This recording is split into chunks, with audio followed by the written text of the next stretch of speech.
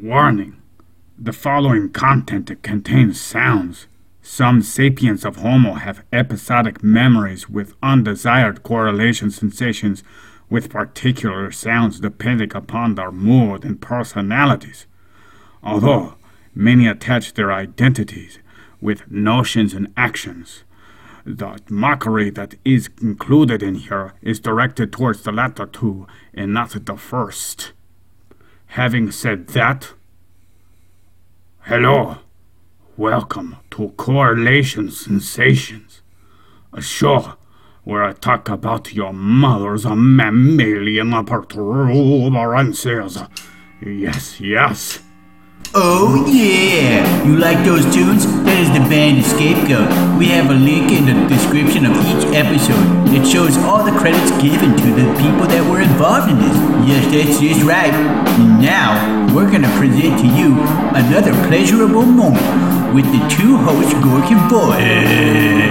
Plato number 2. And this is gonna be part 2 of Plato, like Void had said. In this, we're going to cover one book of Plato's called Ferris. Yes, go fair yourself. If you don't like how I pronounce it, you can go fair your face. Oh God, Void, where'd you get that announcer? I don't know. He came with a starter pack. Oh yeah, he might have upset our listeners. I don't know. I like him. You like him? Mm-hmm. Oh, okay. Well, anywho's. Yeah. We don't need to say much more about that. Our job is done. Let's go home. Or look at our phones. We Sorry. can do that too. I was just reading news. Uh-huh. Well, you can read the news after this, yeah. Mm-hmm. Okay. Plato is on the menu today. Yes. It's nice and salty. Exactly. Yeah. From a tube. From the tube. Yeah. The name of the book I have read is Phaedrus. I wonder, I heard someone pronounce it Phaedrus, Phaedrus. but I don't know how you get that sound with an A and an E. Language was different. Yeah? Oh, well, they still translated the name with letters that are used in the English language. Yeah. This is just one of many books Plato is accused of creating, yeah. It is said to have been created in 360 BCE. This book reads as a dialogue between Socrates and Phaedrus. I will now quote the very beginning for the person consuming this communication to get the picture of what the work is reflecting upon. This book is for free. You can get on the webs from none other than MIT. I'm starting to really enjoy that whole place. Yep.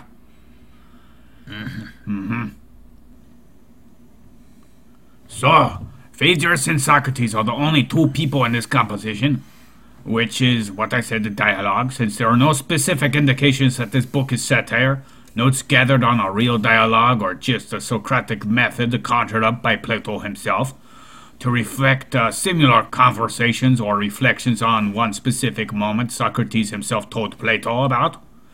Any postulation given is not clearly something of fact, so you can go blow yourselves and blow your moms, because I know they have dicks. Nevertheless, it is safe to say that this is like a movie or history book produced by someone who has a conflict of interest. Yup.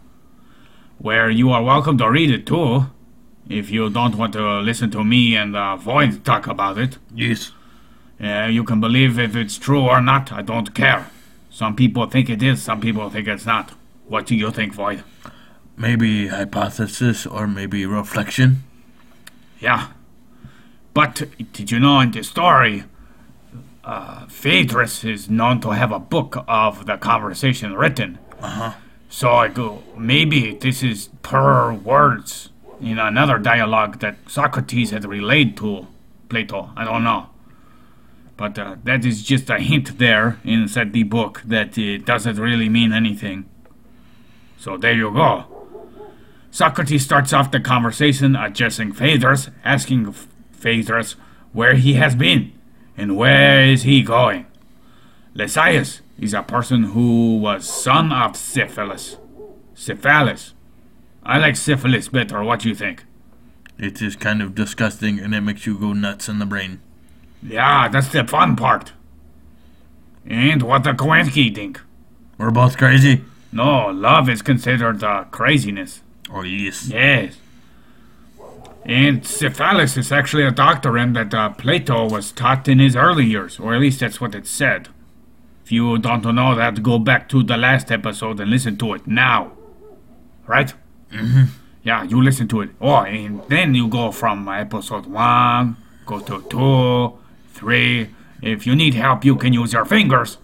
Because apparently they were broken to the point where you chose this one instead of all the other ones. I know, but maybe it's newest on page. Yeah, newest on page. We'll go back. Now, we are helping you. You will be confused. Maybe not, but I don't care. Go back. So where was I? Blah, blah, blah, blah, blah. Oh, yeah.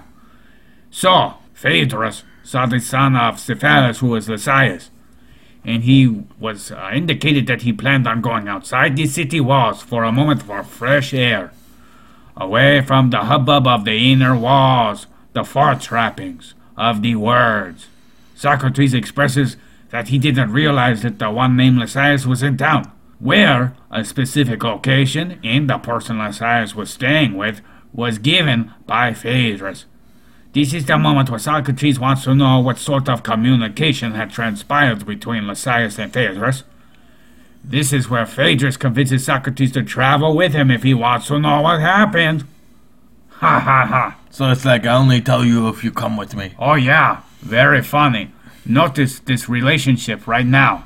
You keep this in mind when we go deeper into what they say about something else, and then you'll be like, wow, that's kind of hypocritical. Oh, haha, I said hypocritical. I mean hypocritical. Ah, Yeah. Freudian slip. Yeah, the slip of the Freudian. I can't wait to cover that guy. That guy was interesting, with Yes. the boobies of the mommies and the stuff like that. Oh, yes. Then you have a thing about saying everyone wants to F their mom or something weird like that. You don't? No. Oh, you don't have wet dream? About your mom's boobies? No, that's just disgusting. I mean, maybe other mommies' boobies, but not my mom. Are you sure not a stigma of social, whiplash might get you to say no even though you say yes? Mother's bosom. It was good enough for you when you were milk feeding, yeah? Yes, but I needed that to live. And to give you a fun, fancy time with big boobs. I probably don't think I would remember that, but one of my distant relatives was breastfed till 4. I was kind of confused. There's a lot of good things in breast milk. I would like to drink some myself one day, because they have a good enzymes and they actually help you get immunity to some things for a Yes. certain amount of time. I remember in famous book, baby died, and then the old man was dying, and then a pregnant lady fed the old man so he would live. There's some speculation to say that breast milk is, of the humans' breast milk, not the cow's breast milk, is the only actually true superfood. Ah, Because of all the wonderful things it has in there. It helps with your whole gut flora. uh-huh. Yeah. But, pasteurization and the whole industry has screwed the humans out of having the real pleasure of a real cow milk. There was a funny story of where a guy was so excited about it being legal to have unpasteurized milk that he drank it and hated it. Well, yeah, you're used to one thing, and then you'll be like, this is not the same thing I'm used to. Yeah. So he thought it would taste better from the source, and if you're used to it, it's probably just more gamey. I have had it before, and natural, because they give you a taste on Dairy Farm. Tastes very sour, I would totally like that, like Sour Patch milk. but not sour in the bad way. It's just very, how you say, gamey. But I'm game. yes, it also depends on what they ate, because it is a lot better if they eat actual hay and grass and stuff Instead of corn? Yeah. Corn is bad. Yeah. Yeah. I watch a cooking show where a guy uses unpasteurized milk to do different things, and he is like makes pastries, all kinds of stuff, and creams, bechamels, and cheese stuff, and he's from Canada, and their milk comes in bags. Every single person has a pitcher of milk that's inside a bag, so it's in a pitcher inside a bag. That's just how they did things. You know who else's milk comes in bags? Who? Babies. Titties? Yeah. Oh. Milk bags. Yes, fun bags. Yeah. So, back to topic? Yes. Okie dokie. It is easily assumed that the two make their way to a destination while speaking with each other, and they talk about the prior experience. The theme of this whole dialogue is the topic of love. Love. Love. La la la la la love. Talk about love. Love, love, love, love, love, love, love, love, love. Gork, all you need is titties. In titties, titties, titties, titties, titty, titty, titty, titties. Titties. Okay, I'll Yeah. go back. Okay. Phaedrus expresses that this is something Socrates enjoys to reflect upon. Phaedrus says that the Lysias seems to have written about a younger person who was tempted by someone rather than a lover. Where Lysias has somehow, quote-unquote, ingeniously proved that the non-lover should be accepted rather than the lover. Socrates then says the following, quote, "Oh, that is unknowable of him. I wish that he would say the poor man rather than the rich, and the old man rather than the young one.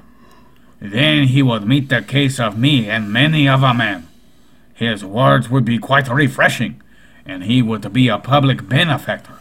For my part, I do so long to hear his speech, that if you walk all the way to Megara, and when you have reached the wall, come back, as Herodicus recommends the beep-boop on the phone. Can you go without going on your phone? Boy, Sorry. come on, it's like a crack for you. I know. I know. I just got to look at those titties. That's good. So, that was a quote ruined by Void. Not me. It wasn't anything to do with my response. Not at all. Right? Maybe. I'm not in control of my actions whatsoever. With your jelly belly drink? It's just seltzer water. Uh-huh. Yeah, seltzer water. Was it good? It's okay. Oh, okay. I've never seen it before. That's why I talk about it. Brand new. What? Aboriginal. You mean original? Yeah, that's what I said. Okay, let's keep going talking about the love. Oh, yeah. Phaedrus replies to Socrates. It goes, "What do you mean, my good Socrates? How can you imagine that my unpracticed memory can do justice to an elaborate work, which the greatest rhetorician of the age spent a long time in composing? Indeed, I cannot. I would give a great deal if I could." At this point, my correlation sensation is relaying the similarity of satire I have witnessed in my own life and have played a part in myself, emphasizing how great of an individual Lysias was, and the great amount of effort he put into such a speech would not be something justly portrayed by Phaedrus himself to attempt to recall. Yes, the correlation sensation I have when proceeding to Socrates' response grew as the following quote was read. "I believe that I know Phaedrus about as well as I know myself, and I am very sure that the speech of Lysias was repeated to him not only once, but again and again, and again and again. He insisted on hearing it many times over, and Lysias was very willing to gratify him. At last, when nothing else would do, he got a hold of the book itself, and looked at what he most wanted to see. This occupied him during the whole morning, and then when he was tired of sitting, he went out to take a walk, not until, by the dog, as I believe, he had simply learned by hear the entire discourse, unless it was unusually long, and he went to a place outside the wall that he might practice his lesson. There he saw a certain lover of discourse who had a similar weakness. He saw and rejoiced Now thought he, I shall have a partner in my revels. And he invited him to come and walk with him. But when the lover of discourse begged that he would repeat the tale, he gave himself airs and said, No, I cannot, as if he were indisposed, although, if the hearer had refused, he would sooner or later have been compelled by him to listen whether he would or no. Therefore, Phaedrus, bid him do at once what he will do soon, to whatever bidden or not.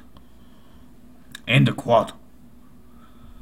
So, that's a pretty interesting conversation. Yes. I like what Socrates' personality is displayed as right there. Seems like a very likable dude. Yes. Very rational. I really like it how he basically says, oh, if I know him like I think I do, I'm pretty sure he's gonna play like a silly boy and say, oh no, I shouldn't do that. Maybe I want to do it a lot, but I will pretend like I don't, because a lot of people like to play these kind of games. Yes. And I like how Socrates called them out on it. Oh, there's a knocking at the window. Okay. Keep on knocking, but you can't come in. Bo, bo, bo, bo. Okay, that was just a shoe salesman. Oh, you yes. notice I had not been wearing my shoes. He says they smell, go home, smell you later. He didn't say that. You liar. Yes, he did. No, people, my feet smell just fine. Smell just like the fungus they deserve. A fungus among us. Yep. So, based off prior experiences or words expressed from the lips of others regarding Lysias, led Socrates to believe Lysias to have particular temperament, to stroke his own ego by continuously bashing an opinion that Lysias had somehow been married to. Either way, a strong reverence for any thought, person, place, or thing is all in its own type of love, which blinds a person from hearing contradictory notions. Phaedrus reluctantly bends over to show the great brown eye of experience which Socrates had demanded, because he came to a realization that Socrates wouldn't stop demanding the mind flatulence that was soon to be expressed from Phaedrus' lips. Perhaps Phaedrus truly wanted to talk about it, which is what I think. Nevertheless, the conversation is far from over. No. There's over 94 pages of this book. All this nonsense. You can continue to listen or go back and read that, huh? So, they decide to go off into the distance to sit under a tall plane tree to cool their feet in the stream under the tree. A comment is given regarding the lack of footwear that Socrates had been wearing for some reason, so they could cool their dogs off in the stream if they wanted to. Shortly after, Socrates rambled on about some Greek religious deities and contradicting stories regarding the death of lovers, blah blah blah. Socrates then goes on to say he has not had enough leisure time to go on into these type of stories, for he is a philosopher and he thinks that he can do better than the mythology that was concocted at the time, or before their time, because it was actually considered ancient rhetoric. Oh, wow. Or ancient philosophy. Actually crude ancient philosophy. Uh-huh. This most certainly would have pissed off some people at his day, during his day. I tell you what, I continued to claim to leave scraps of this mythology to the common opinions of others. He continued to claim to leave these scraps of mythology to common opinions of other people. Yep. Here's a quote from Socrates. Am I a monster more complicated and swollen with passion than the serpent of Typho, or a creature of gentler and simpler sort, to whom nature has given a diviner and lowlier destiny? Did he just do a sexual innuendo? I don't know. Swollen with passion, like a serpent of Typho. More swollen. Whoa. I tell you what, remember that Kardashian video we watched? Yes. Yeah, felt like I had a serpent of Typho. Oh, gosh, you need to go get that checked out. No, I went away. Oh. It didn't last longer than 3 hours. Oh, okay. Oh, no, did you take blue pill from mail? No. I put that in your food. Oh. Right before you went to sleep. No wonder I had wet dreams. Back to topic? Yeah. Okay. Okie dokie. This is when the two characters notice that they will reach their destination. Socrates exerts his long gusts of words once again, speaking of the details of the place, such as the sounds of the wind, shadows casted by the tree, and the strange clarity with a poetic perception. Afterwards, Phaedrus points out that Socrates must not get out much. Socrates agrees, and expresses how he is a lover of knowledge, and that the teachers dwell in the city rather than in the country, and that Phaedrus lures Socrates out like some old cow with fruit dangled in front of them, even though I thought cows preferred grass. You ever seen a cow eat a grape? I don't know. Maybe it's just old saying. I think the cow would have become diabetic with the grapes. I don't know. Phaedrus desires to get down to business and claims that he will not fail what they came for, because he was not Socrates' lover. Lovers repent for the kindness they've been shown, following the moment they have stopped their passion. And in contrast, non-lovers are free and without compulsion, so repenting never comes, all over their face or otherwise. Rather, they have benefits based on their abilities, even though lovers do too, which helps them be more productive on their own interests, even though lovers have their own interests too. Lovers neglect their own needs and give their services to others, making their troubles multiply, while the non-lovers are not tormented by such memories of wasted time. The non-lover doesn't forget to take care of his business every day, because they aren't excuses created in their mind to satisfy another lover, which gets rid of their problems, thus making the non-lover gratify the beloved.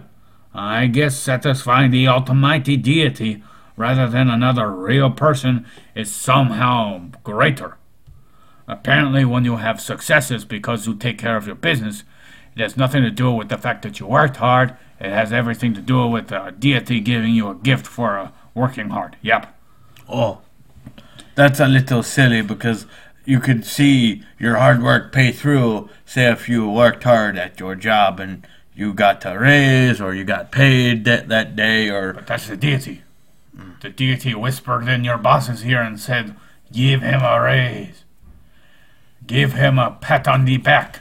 So that was a way to keep the populace in control. So they said maybe you weren't being pious enough if you weren't getting what you wanted. I kind of like what a lot of people are saying now. What?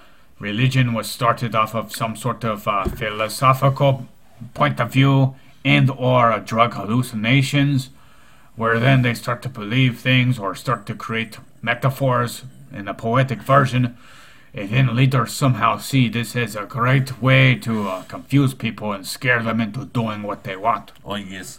Especially when early people couldn't read in the early colonies and different places, so they had to pay to be read to, and that's how they got their saying done. How early are you talking about? Because colonies had started way before we know of history. No, I mean through the spread of the American colonies.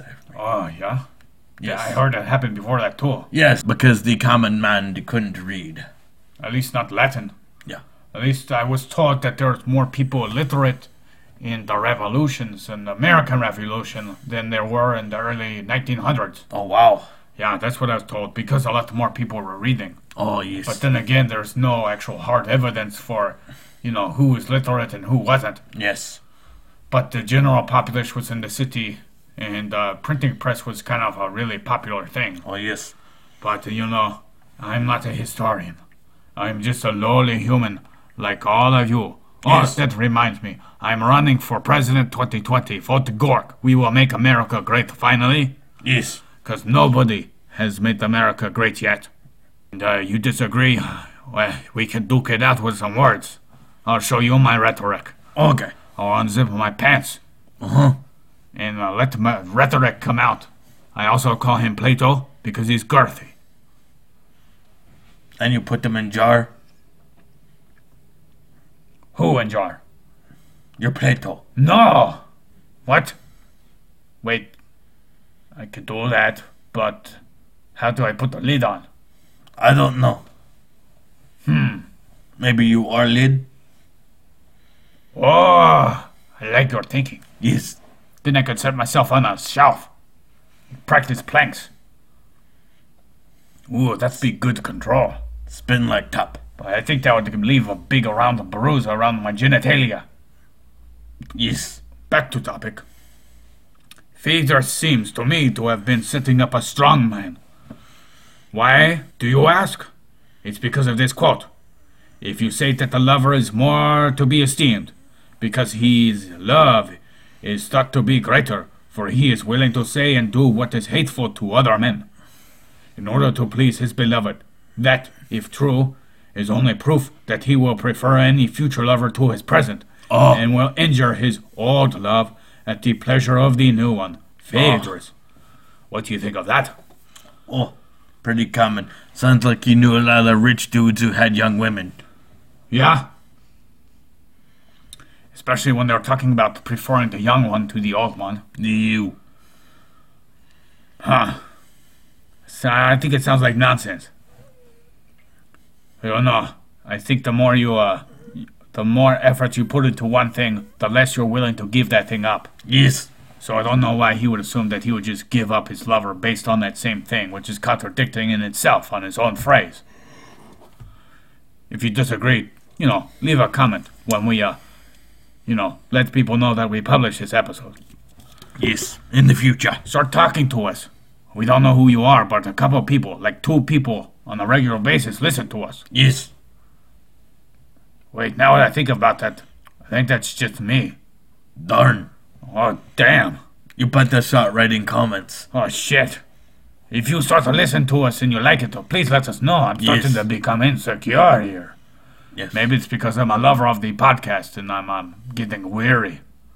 Anywho, Phaedrus uses his ridiculous thoughts on the lover to explain that the lover can't trust himself because he is infected with this disease that nobody would try to stop if they have had experience with the same thing themselves. The reason why another person who has loved wouldn't stop another lover is because they know that they are not in their right minds. They are cuckoo for booby puffs. Oh, so basically they're saying, you love her, but she's self-destructive to you. Gotcha. Yep. They know they are tormented by this spell to cause people to hurt others out of jealousy, because everyone loves in the same manner, and therefore they stroll around like sapiens of the Homo zombies, willing to infect the others. They are incapable of controlling their own actions as well, if one believes this load of crap. Stop that. Sorry. God damn it. Phaedrus must have done a very well-performed survey of the people around the time, because he goes on to state that there are many more non-lovers than lovers. Mm-hmm. Meaning that there are more better non-lovers than lovers themselves. Meaning that a much more worthy person to choose as a friend is someone who isn't a lover. So, I crave another quote. If public opinion be your dread, and you would avoid the reproach, in all probability the lover who is always thinking that the other men are as emulous of him as he is of them, will boast to someone of his successes, and make a show of them openly, in the pride of his heart. He wants others to know that his labor has not been lost. But the non-lover is more his own master, and is desirous of solid good, and not of the opinion of mankind. Again, the lover may be generally noted to have seen following the beloved. This is his regular occupation, and whenever they are observed to exchange 2 words, they are supposed to meet about some affair of love, either past or in contemplation. But when non-lovers meet, no one asks the reason why, because people know that talking to another is natural, whether friendship is mere pleasure or to be motive. Phaedrus. Wow, this is quite the assumption, Phaedrus. Mm-hmm. Jesus Christ. How do you know that the lover is automatically caring about what other people think? Why do you think the non-lover doesn't care what other people think? I think it could be other way around, because you go to dinner and be like, how come you're single? And they're like, I don't know, whatever, shut up. Yeah, another thing is, Phaedrus apparently cares what Socrates thinks, Later on, I'll talk about why I think that, but that's apparent. Phaedrus cares about what Socrates thinks. Otherwise, why would he be boasting about this conversation he had? Yes. Jesus Titty fucking Christ claims that the lover is jealous of everyone else and is paranoid that everyone else is out to get him. The lover is in such a tormented state they are capable of doing all sorts of horrible evil things, nasty doo-doo, and they're able to not argue very well. Yes, that is right. With your other lover or with other people? Other people. They're able to do all sorts of terrible things, even kill their own lover. Oh. Yes, love is merely a delusion where you're really in hell, but you think it's nice and cozy. Yeah, that's all it is. Jesus Christ. What a weird outlook. Definitely. Yes. Plus, the more he talks about how lovers are able to do terrible things to their own lovers, it makes me think that... Which does happen, but to have that weird outlook is a little bad. It sounds like he's had the experience himself, is what I was going to say. Yes. He is self-projecting. Yes. Quite obvious. You don't need to be a philosopher to see that.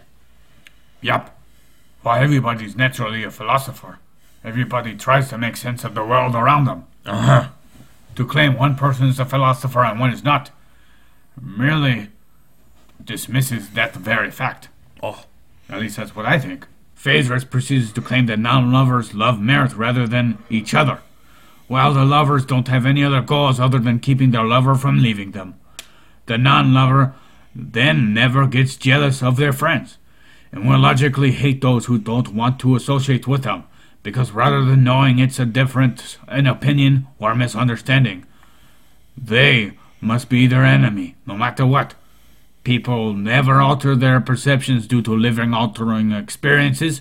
This in itself contradicts the fact that a person who has never loved, then became a lover, automatically becomes a horrendous individual with hatred, masked by satiating their primal ape-man desires. Then all the good moments are never forgotten with the non-lovers, because they don't experience these living hell experiences. Yes, that's right. Non-lovers never experience torment from another individual whatsoever. Maybe he's just trying to justify him being alone, I guess. Yes. It seems like Phaedrus is really just this young kid who is being, influenced by Lysias, and he's like, oh, this makes so much sense because I never really thought of it. But since now that he's getting me to think about this is the first thing I heard. I'm excited about it, and it must be true. Because, he went into such great detail. Right? Yes. This is not the end of the speech by the sapient of Homo in this book. Phaedrus speaks about improving oneself is helped out more so by the non-lover. This is stated to be due to the anemic judgment from passion of the lover, leading to idolizing your actions and words in a wrong kind of way. Also, unhealthy relationship. Basically, unhealthy idolization of their friends. Oh. Yeah. Like I envy you. You must envy me like I envy you. Yes. And it's said to spoil the improvement of the lover when they do this. This is unlike all non-lovers, no matter what. For they aren't mentally destroyed by their insanity of love. Lovers also compel other lovers to seek going after things which don't give them pleasure. Yes. Okay. Even though love in itself is something one feels when engaged with a pleasure from something, someone, or someplace. Any kind of verb, Yes, all we need is love. Love gets people to do all sorts of things. Good and bad. Like Helen of Troy. Maybe it was real, maybe it wasn't.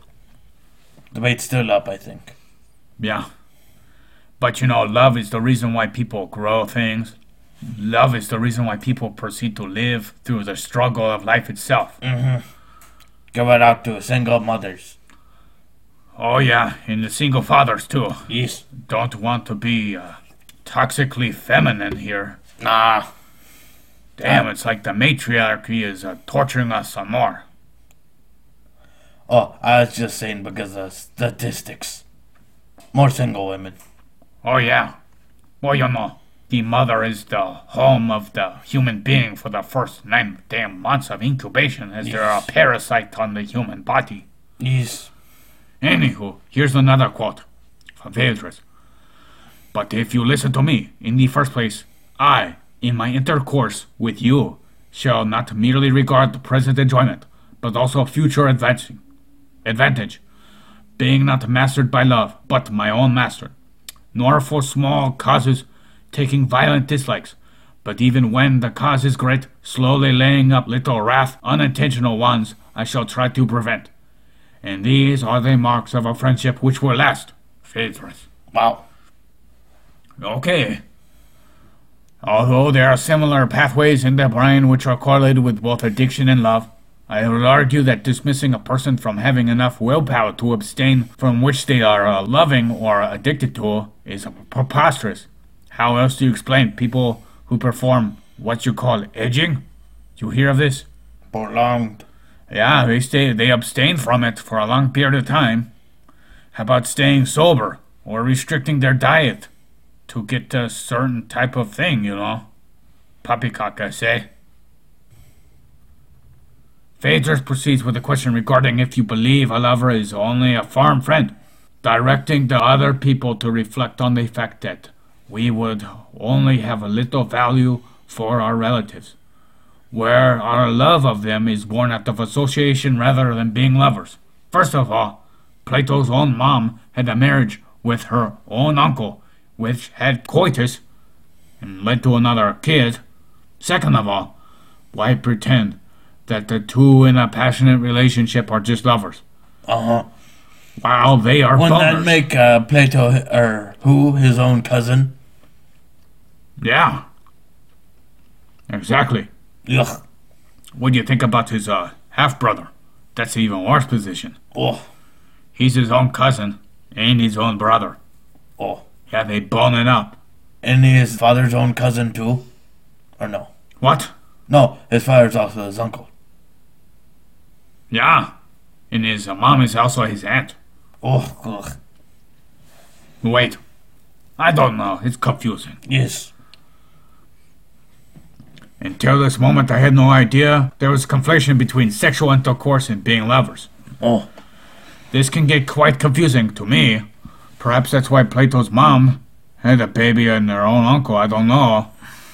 This is just a suggestion. Perhaps the passion sprouted out of fertilizer made from several encounters where people had first been friends and then became lovers. You know, that Yes. happens, you know.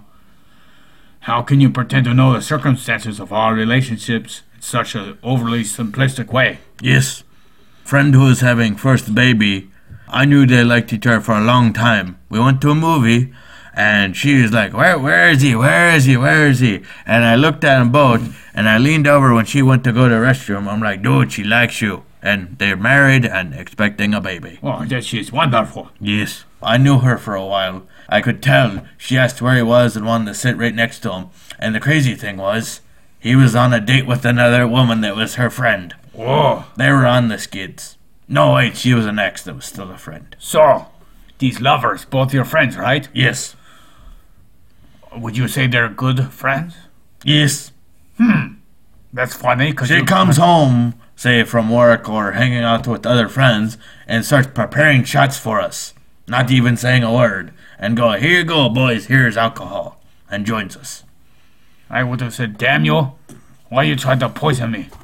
Well, that's different for you. There are people that sustain because one of our friends is sober. So he just drinks Red Bull or does a shot of water or does whatever. Red Bull? Yeah. That's not sober. No. I mean non-alcoholic. Oh. I'm thinking about staying away from caffeine for a while. Because I missed that feeling I got when I first started the caffeine. Oh. It was like whoop, whoop, whoop, whoop, whoop. Oh, so you actually gain the benefits before being worn down, right? Worn down? What do you mean? Well, if you have too much caffeine, you'll crash, and so it's not as effective, and you have to have more and more to make it as effective. Oh, addiction? No, just That's what addiction is. no. Actually, caffeine's a drug, and that's what it is. When people need their coffee to wake up. No, there are some days where I go without coffee until in the afternoon. And I don't really crash because I don't have sugar. My dad only has 1 cup now in the morning, and that's it. Same with Mom. Ah, And co-worker now too, but she had a infection from maybe even kidney stone. I don't know. She's fine now, but one day we're at work and she's her her husband had to take care of her. I thought she was going to have to take her to the emergency room, but he took care of her, helped her inside, and helped her nursed her back to health. they're lovers? Oh yes, they have multiple grandkids. So, what is up with this? This is all contradicting what I was thinking by this guy who wrote this, huh? Yes. He goes on and on with this baloney. Yeah. Yeah, for instance, should we or should we not perform favors for the most eager? Oh, no, no, no. I see what he did there. I think it's not the most eager, but expecting something That's in what he return said for there. it. That's what he's talking about. Oh, okay. Yeah, I see what he did there. Yes. He said lovers are clearly the most eager. That's why they're lovers. Yes. End of discussion. To make matters more cockamamie, he claims that if you invite beggars and empty souls for a feast in your own home rather than your friends, they will appreciate you more, bestow many gifts on your head. Yes. Claims of seeking after youth is the drive of Excuse you. lovers. So, all you cougars out there never get sought after by the long pole of a younger lover, and all you sugar daddies never get sought after by young girls who crave the well-aged cheesy cock filled with I have heard the exception to the rule. Man, that means the rule is a fallacy one. Or No, one I filled with mean, fallacy.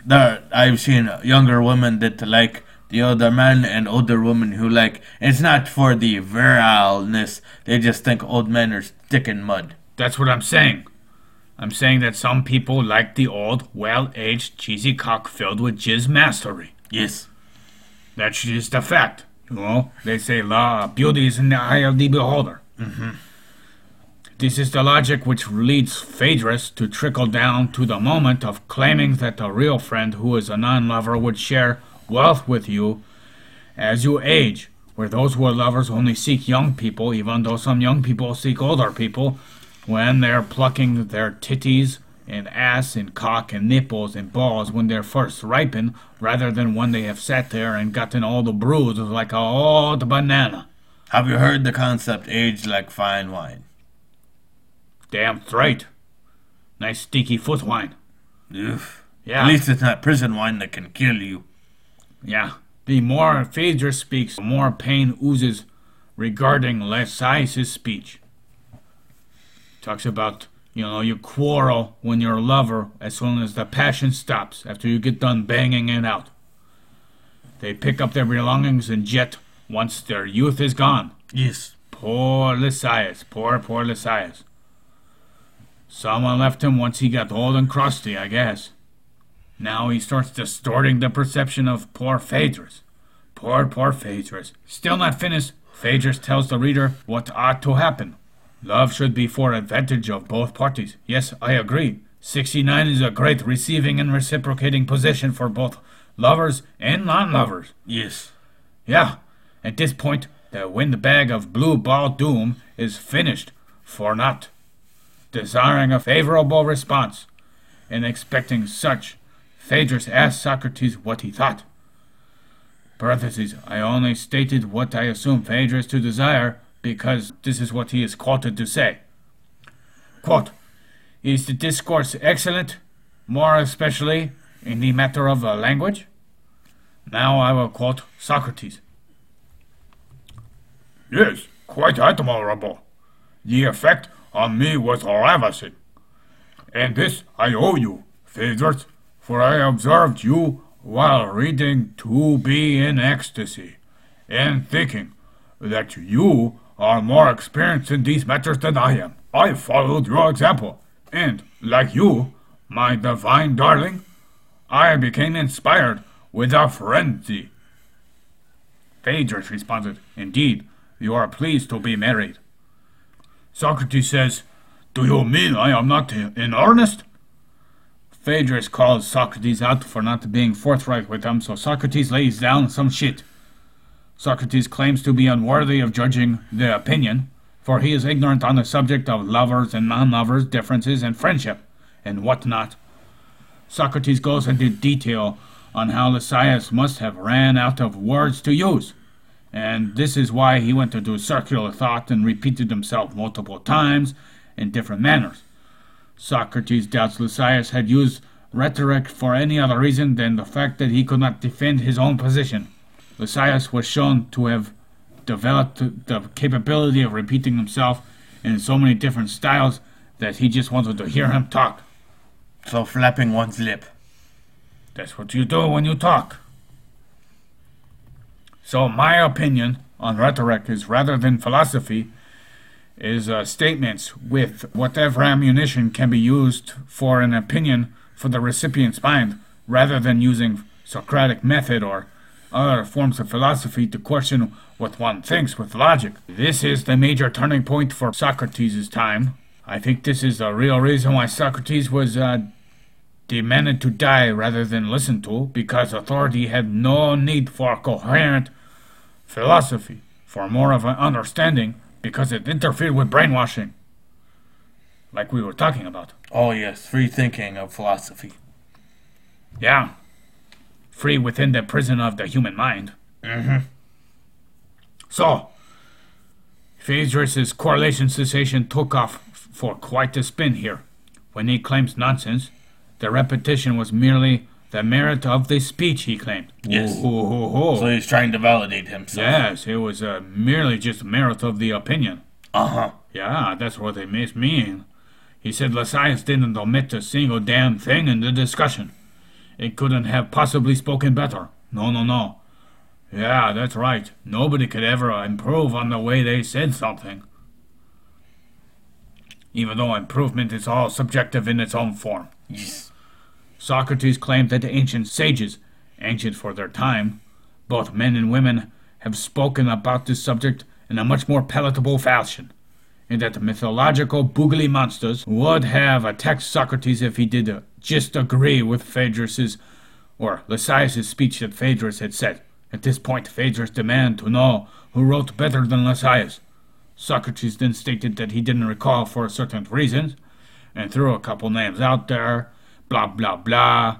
So, here's a quote. Why do I say so? Why? Because I perceive that my bosom is full, and that could make another speech as good as that of Lysias, and different.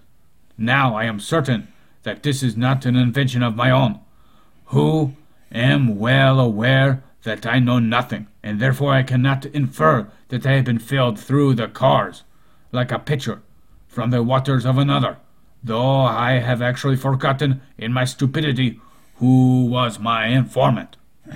I liked it. I think when he means breast full, I think he means full of life like air, breathing, I think. Do you think that's true, what he was stating? I thought bosom being full is kind of like got enough weight on my shoulders. Oh, maybe. I don't know. They didn't specify. It's pretty ambiguous, especially when you have, what people think about now times completely differently. Yes. Like the way they speak in this book, much different. Yes, philosophy can be a hard cookie to crack. Hence why people go to many degrees about it. Ah, you want to hear another quote? Sure. That is grand, but never mind the where you heard the discourse or from whom. Let that be a mystery, not to be divulged even at my earnest desire. Only, as you say, promise to make another better oration, equal in length and entirely new on the same subject, and I, like the 9 archons, will promise to set up a golden image at Delphi, not only of myself, but of you as large as life, Phaedrus. Yep. So he's so sure that Lysias was really good that he would do something completely idolizing them both, which would get them charged with impiety. He is pretty clingy for this opinion here. Yeah. So Phaedrus gets called a golden ass for this assumption that Socrates claimed that Lysias completely missed the mark altogether. and for thinking Socrates could make a speech without including some of Lysias' own speech. Socrates claimed that Lysias was correct in mentioning how lovers have no discretion, while non-lovers do, stating that this is a commonplace to witness, since something that is of commonplace is something that is not owned by Lysias, but is something that can be used to invent a whole nother thought, but by using that same notion. At this point, I lost all hope in the conversation. Socrates had believed that all lovers have no discretion, even though there are many people that they had not known to be lovers, because they were being secret, for one reason or another. Yes. Kind of like Romeo and Juliet. Yes. Aha! But I have also seen non-lovers have no discretion trying to gain a lover and become foolish. Yes, but at that point, you'd call them a lover because they were seeking to satiate their ape-man desires. Oh, okay. So it's someone who loves, not people who are in love. No, they made that distinction when they were claiming that family members are not lovers, but they love each other. Yes. For different reasons. Yes. It's the platonic love. Unless if you were Plato's mom. You. Yep. Phaedrus permits Socrates to start on one premise, which is that the lover is more flawed on his wits compared to the non-lover, allowing Socrates to do this, along with other arguments, with a longer and better speech. Phaedrus doubts such an accomplishment to such a point he would say that he would help raise a gold statue of Socrates with the other colossal offerings at the Cypselids of Olympia. Socrates lays down some shit. Here's a quote. How profoundly in earnest is the lover, because to tease him I lay a finger upon his love. And so, Phaedrus, you really imagine that I am going to approve upon the ingenuity of Lysias? He just called Phaedrus a lover himself. Basically pointed out Phaedrus' reaction. Even if that wasn't his intention, that's what I read. A little more back and forth until Socrates again shows how untaught he is on the art of love, and that the art of rhetoric is something of Lysias rather than Socrates himself. It seems as though Socrates is being sarcastic and tempts Phaedrus to the point of acting irrational based on his own love for that thought. Anywho, it goes to a point where Socrates starts to justify what Lysias had stated to Phaedrus, which is pretty sad. Basically pointing out all the crazy crap. Talking about how the lover doesn't treat his love very well, and that he becomes insecure and is willing to do terrible things to her, and treats his lover like a wolf treats a lamb. Or doormat. Yeah, and that the lovers are incapable of having friends who have equal or greater opinions that differ, and anything that changes in opinion is something of evil. Where I disagree. Then it seems as though the satire that people talk about is really in regards to using mythology to argue the otherwise. This is why Plato is quoted saying that love is a mental disease. And even at that point, Socrates had said something along the lines that to claim that love is bad is to claim that love is something of evil. Yes. And to claim that is to say that the gift of love given by the goddess of love is saying that the goddess is evil. In the insanity that is bestowed upon the lover is not a gift, but something evil. So what they're doing is impious, by saying otherwise. Oh. Surprisingly, evil can be done for love, and that has happened, but not as often. Well, love is such an ambiguous word. Yes. But, Socrates does go into detail saying we must first set a shared definition of what a lover is. Because one could be a lover of food and all that jazz and be addicted to it and, fall victim of their own desires and neglect all the responsibilities that they're supposed to have. Yes. Nevertheless, I disagree with all of this nonsense bully-boo. I will tell you another thing, that Socrates stated that sight is the most piercing of bodily senses. But I would say it depends on your neurological connections. Yes. Because a blind man does not see like everybody else. Yes. And people with one eye do not see depth perception like all the other people. Yes. And, But they learn to cope. And I also think that being pierced by a foreign object is more piercing than sight. Oh. So there you go. Something Plato said.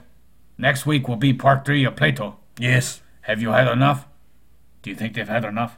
I don't know. I don't think so. I am eager to learn more. This was very interesting. I'm going to go into The Republic by Plato. Oh, It's said the to long be one. the long one. The long And I'm one. going to listen to it because there's a free audiobook on, your podcast apps. Oh, yes. And this book is free on podcast too if you don't like reading. But since this is a long book, I'm actually going to listen to it rather than reading it like I did here. Yes.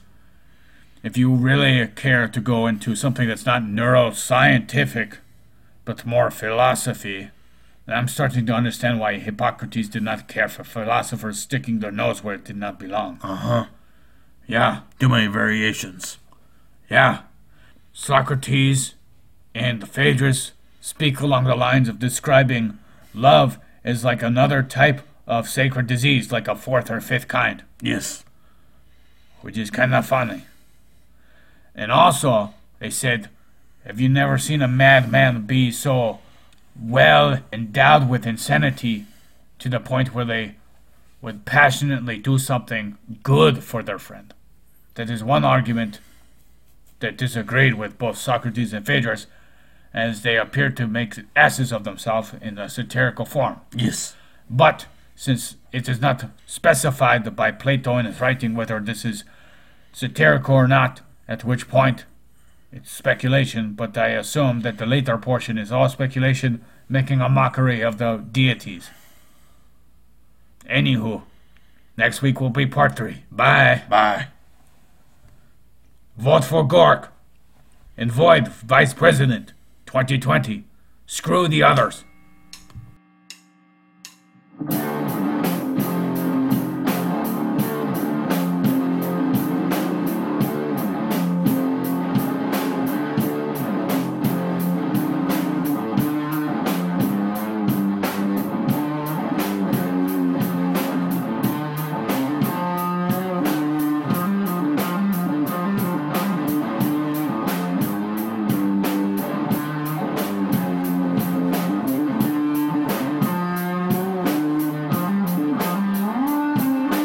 Want you to listen the things I have to say, 'cause it pertains to each and every day.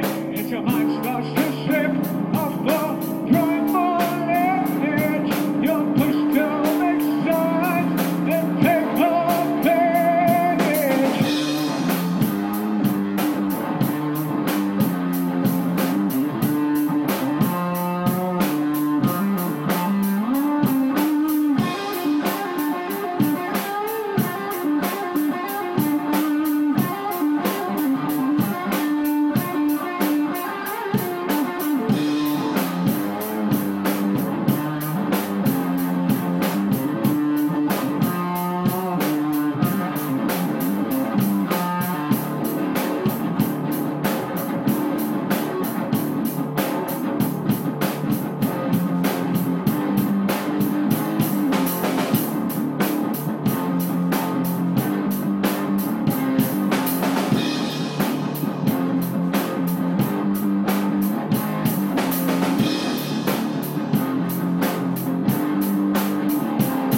Ever since embryogenesis, you have formed neurological connections.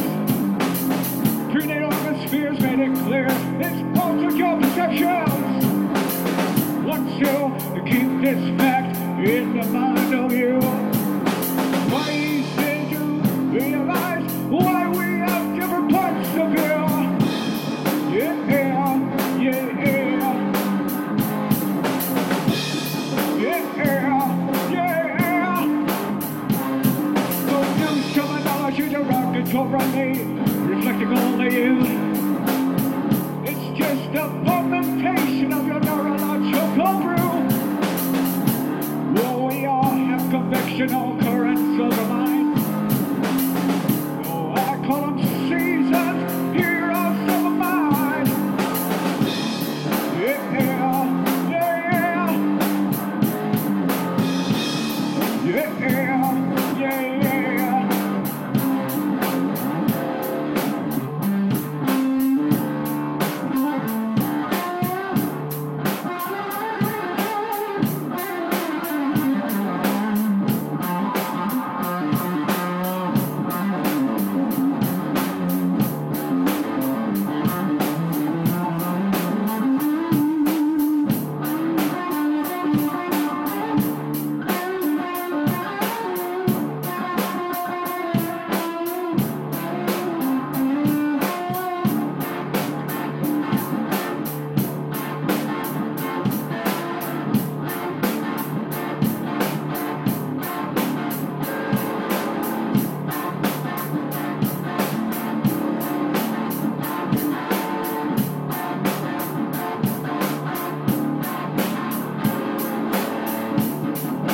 Yeah.